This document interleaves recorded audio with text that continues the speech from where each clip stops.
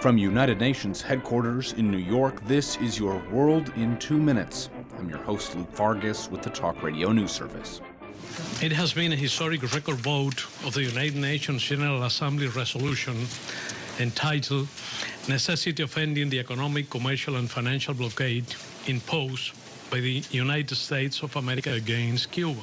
That was Cuban Foreign Minister Bruno Rodriguez Perea at the United Nations today, following the 24th annual vote by the General Assembly condemning the U.S. embargo on the island.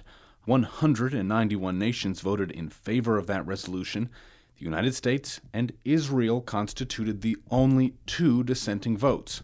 U.S. Ambassador Samantha Power wasn't there for the vote. She was flying down to Mexico at the time for an open government summit.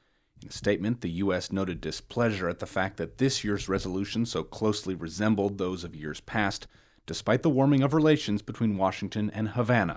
Cuba claims that 55 years of embargo have costed more than $800 billion. And for the second time this month, the Doctors Without Borders Hospital has been on the receiving end of airstrikes. This time the incident took place in Yemen, where Saudi Arabia and its allies are waging a war against Iranian-backed Houthi rebels. Officials with Médecins Sans Frontières say the incident proves that the major actors in the Yemen conflict act with blatant disregard for civilian lives. The coordinates of the hospital, they claim, were repeatedly shared with the Saudi coalition, and the facility's roof was painted with the iconic red and white logo of the organization. Luckily, no one was killed in the Yemen attack, but the hospital facility was badly damaged.